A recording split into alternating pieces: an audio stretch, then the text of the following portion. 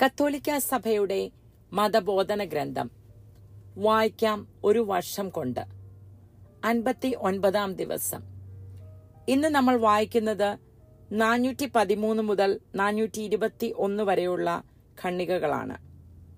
കഴിഞ്ഞ കുറച്ച് ദിവസങ്ങളായിട്ട് നാം വായിച്ചുകൊണ്ടിരുന്ന ഉത്ഭവ പാപം, മാലാഖമാരുടെ പതനം, ആദി മനുഷ്യന്റെ പാപം, ഉത്ഭവ പാപത്തിന്റെ പരിണിത ഫലം, എന്തുകൊണ്ട് മരണത്തിന്റെ ശക്തിക്ക് ദൈവം നമ്മെ വിട്ടുകൊടുത്തില്ല തുടങ്ങിയ ഭാഗങ്ങളാണ്. ഈ ഭാഗങ്ങളുടെ എല്ലാം സംഗ്രഹമാണ് ഇന്ന് വായിക്കുന്നത്. ഇന്നത്തെ വായനയോടുകൂടി പിതാവായ ദൈവത്തിൽ ഞാൻ വിശ്വസിക്കുന്നു എന്നുള്ള ചാപ്റ്റർ തീരുകയാണ്.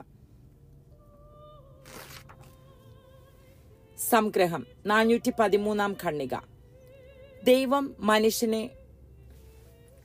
ദൈവം മരണത്തെ സൃഷ്ടിച്ചില്ല. ജീവിക്കുന്നവരുടെ നാശത്തിൽ അവിടുന്ന് ആഹ്ലാദിക്കുന്നുമില്ല. പിശാചിന്റെ അസൂയ നിമിത്തമാണ് മരണം ഭൂമുഖത്ത് പ്രവേശിച്ചത്. 414 ഖണ്ഡിക. സാത്താൻ അഥവാ പിശാച്, മറ്റ് ദുർഭൂതങ്ങൾ എന്നിവർ പാപം മൂലം അധപതിച്ച ദൈവദൂതന്മാരാണ്. ദൈവത്തെയും അവിടുത്തെ പദ്ധതിയെയും ധിക്കരിക്കുവാൻ അവർ സ്വതന്ത്രമായി തീരുമാനിച്ചു. ദൈവത്തിനെതിരെയുള്ള അവരുടെ തീരുമാനം അന്തിമമാണ്. ദൈവത്തിനെതിരായുള്ള തങ്ങളുടെ സമരത്തിൽ മനുഷ്യരെ ഉൾപ്പെടുത്തുവാൻ പിശാചുക്കൾ പരിശ്രമിക്കുന്നു. 415 ഖണ്ഡിക. മനുഷ്യൻ നീതിയാലാണ് ദൈവത്താൽ സൃഷ്ടിക്കപ്പെട്ടതെങ്കിലും ദുഷ്ടാരൂപിയുടെ പ്രലോഭനത്തിന് അടിമപ്പെട്ട് ദൈവത്തിനെതിരായി സ്വരമുയർത്തിയും ദൈവത്തെ കൂടാതെ തന്റെ പരമലക്ഷ്യം നേടുവാൻ അത്യാഗ്രഹിച്ചും ചരിത്രാരംഭത്തിൽ തന്നെ അവൻ തന്റെ സ്വാതന്ത്ര്യം ദുരുപയോഗിച്ചു. 416 ഖണ്ഡിക. ആദ്യ മനുഷ്യനെന്ന നിലയിൽ ആദം സ്വന്തം പാപം മൂലം ദൈവദത്തമായ ഉത്ഭവ വിശുദ്ധിയും നീതിയും നഷ്ടമാക്കി. തനിക്ക് മാത്രമല്ല, എല്ലാ മനുഷ്യർക്കും നഷ്ടമാക്കി. 417 ഖണ്ഡിക. തങ്ങളുടെ ആദ്യ പാപം മൂലം വ്രണിതവും തന്മൂലം ഉത്ഭവ വിശുദ്ധിയും നീതിയും നഷ്ടപ്പെട്ടതുമായ ഒരു മനുഷ്യപ്രകൃതിയെയാണ് ആദവും ഹവ്വായും തങ്ങളുടെ പിൻഗാമികൾക്ക് പകർന്നുകൊടുത്തത്. ഈ നഷ്ടാവസ്ഥയാണ് ഉത്ഭവ പാപം എന്ന് വിളിക്കുന്നത്.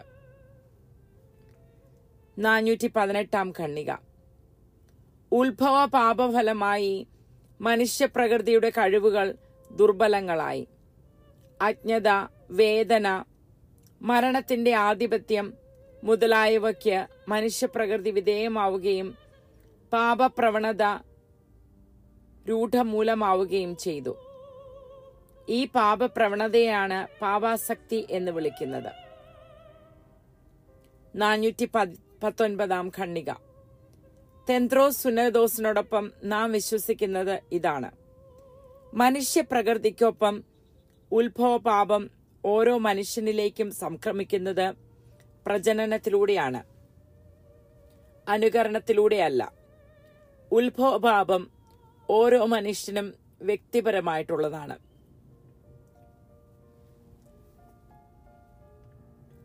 420 ഖണ്ഡിക. പാപം നമ്മിൽ നിന്ന് അപഹരിച്ചതിനേക്കാൾ വളരെ കൂടുതൽ അനുഗ്രഹങ്ങളാണ് പാപത്തിന്മേൽ ക്രിസ്തു വരിച്ച വിജയം നമുക്ക് നേടിത്തരുന്നത്. പാപം വർദ്ധിച്ചെടുത്ത് കൃപാവരം അതിലേറെ സമൃദ്ധമായി എന്ന് റോമാക്കാർക്ക് എഴുതിയ ലേഖനം 5:20 നാം വായിക്കുന്നു. 421 ഖണ്ഡിക. ക്രൈസ്തവരുടെ വിശ്വാസം ഇതാണ്: സൃഷ്ടാവിന്റെ സ്നേഹം മൂലം ലോകം സ്ഥാപിക്കപ്പെടുകയും നിലനിർത്തപ്പെടുകയും ചെയ്യുന്നു. ലോകം പാപത്തിന്റെ ദാസ്യത്തിൽ നിബന്ധിച്ചെങ്കിലും ദുഷ്ടന്റെ ശക്തിയെ തകർക്കാനായി ക്രൂശിക്കപ്പെടുകയും ഉയർക്കുകയും ചെയ്ത ക്രിസ്തു അതിനെ സ്വതന്ത്രമാക്കി. അപ്പോൾ ഇന്നത്തെ ദിവസത്തോടുകൂടി നാം പിതാവായ ദൈവത്തിൽ നാം വിശ്വസിക്കുന്നു എന്നുള്ള വിശ്വാസ പ്രഖ്യാപനത്തിലെ 1-ാം ചാപ്റ്റർ നാം അവസാനിച്ചു. ഓർക്കുക, കഴിഞ്ഞ കുറച്ച് ദിവസങ്ങളായിട്ട് നാം വായിച്ചുകൊണ്ടിരുന്നത് പിതാവായ ദൈവത്തെക്കുറിച്ചാണ്. അതിൽ പിതാവായ ദൈവത്തിൽ ഞാൻ വിശ്വസിക്കുന്നു എന്നതിൽ തന്നെ ഒന്നാമത്തെ വകുപ്പായിരുന്നു സർവശക്തനായ പിതാവും ആകാശത്തിന്റെയും ഭൂമിയുടെയും സൃഷ്ടാവായ ദൈവത്തിൽ ഞാൻ വിശ്വസിക്കുന്നു എന്നുള്ളത്. അതിൽ നാം കൂടുതലായിട്ട് വായിച്ചത് ദൈവം ഏകനാണ്, ദൈവം തന്റെ നാമം വെളിപ്പെടുത്തുന്നു, ആയിരിക്കുന്നവനായ ദൈവം സത്യവും സ്നേഹവുമാണ്. ഏകദൈവത്തിലുള്ള വിശ്വാസത്തിന്റെ പലതരത്തിലുള്ള അർത്ഥവിവക്ഷകളും നാം വായിച്ചു. പിന്നീട് പിതാവായ ദൈവത്തെക്കുറിച്ച് സ്പെസിഫിക് ആയിട്ട് പിതാവിന്റെയും പുത്രന്റെയും പരിശുദ്ധാത്മാവിന്റെയും നാമത്തിൽ എന്നുള്ള പ്രാർത്ഥന എങ്ങനെ നമ്മുടെ സഭയിൽ വന്നു എന്നുള്ള കാര്യത്തെ കുറിച്ച് വായിച്ചു. പിന്നീട് ത്രിത്വം എന്ന നിലയിലുള്ള ദൈവത്തിന്റെ വെളിപാടിനെ കുറിച്ച് വായിച്ചു. പരിശുദ്ധ ത്രിത്വം വിശ്വാസ പ്രബോധനത്തിൽ എന്ന ഭാഗം നാം വായിച്ചു. പിന്നീട് ദൈവിക പ്രവർത്തനങ്ങളും ത്രിത്വാത്മക ഐക്യലുകളെ കുറിച്ചും വായിച്ചു. പിന്നെ നമ്മൾ വായിച്ചത് സൃഷ്ടാവായ ദൈവത്തെക്കുറിച്ചാണ്. സൃഷ്ടിയെക്കുറിച്ച് വായിച്ചു. പരിശുദ്ധ ത്രിത്വത്തിന്റെ പ്രവൃത്തിയാണതെന്ന് വായിച്ചു. ദൈവമഹത്വത്തിനായിട്ട് വിശ്വം സൃഷ്ടിക്കപ്പെട്ടതിനെ കുറിച്ച് വായിച്ചു. ദൈവം തന്റെ പദ്ധതി നടപ്പാക്കുന്നതിനെ കുറിച്ച്, അതായത് ദൈവിക പരിപാലനയെക്കുറിച്ച് വിശുദ്ധ ഗ്രന്ഥത്തിലെ പല വചനങ്ങളും എടുത്ത് നാം വായിച്ചു. പിന്നെ നമ്മൾ വായിച്ചത് ആകാശവും ഭൂമിയും സൃഷ്ടിക്കപ്പെട്ടതിനെ കുറിച്ചാണ്. അതിൽ മാലാഖമാരുടെ സൃഷ്ടിയെക്കുറിച്ച് വായിച്ചു, ദൃശ്യലോകത്തെക്കുറിച്ച് വായിച്ചു.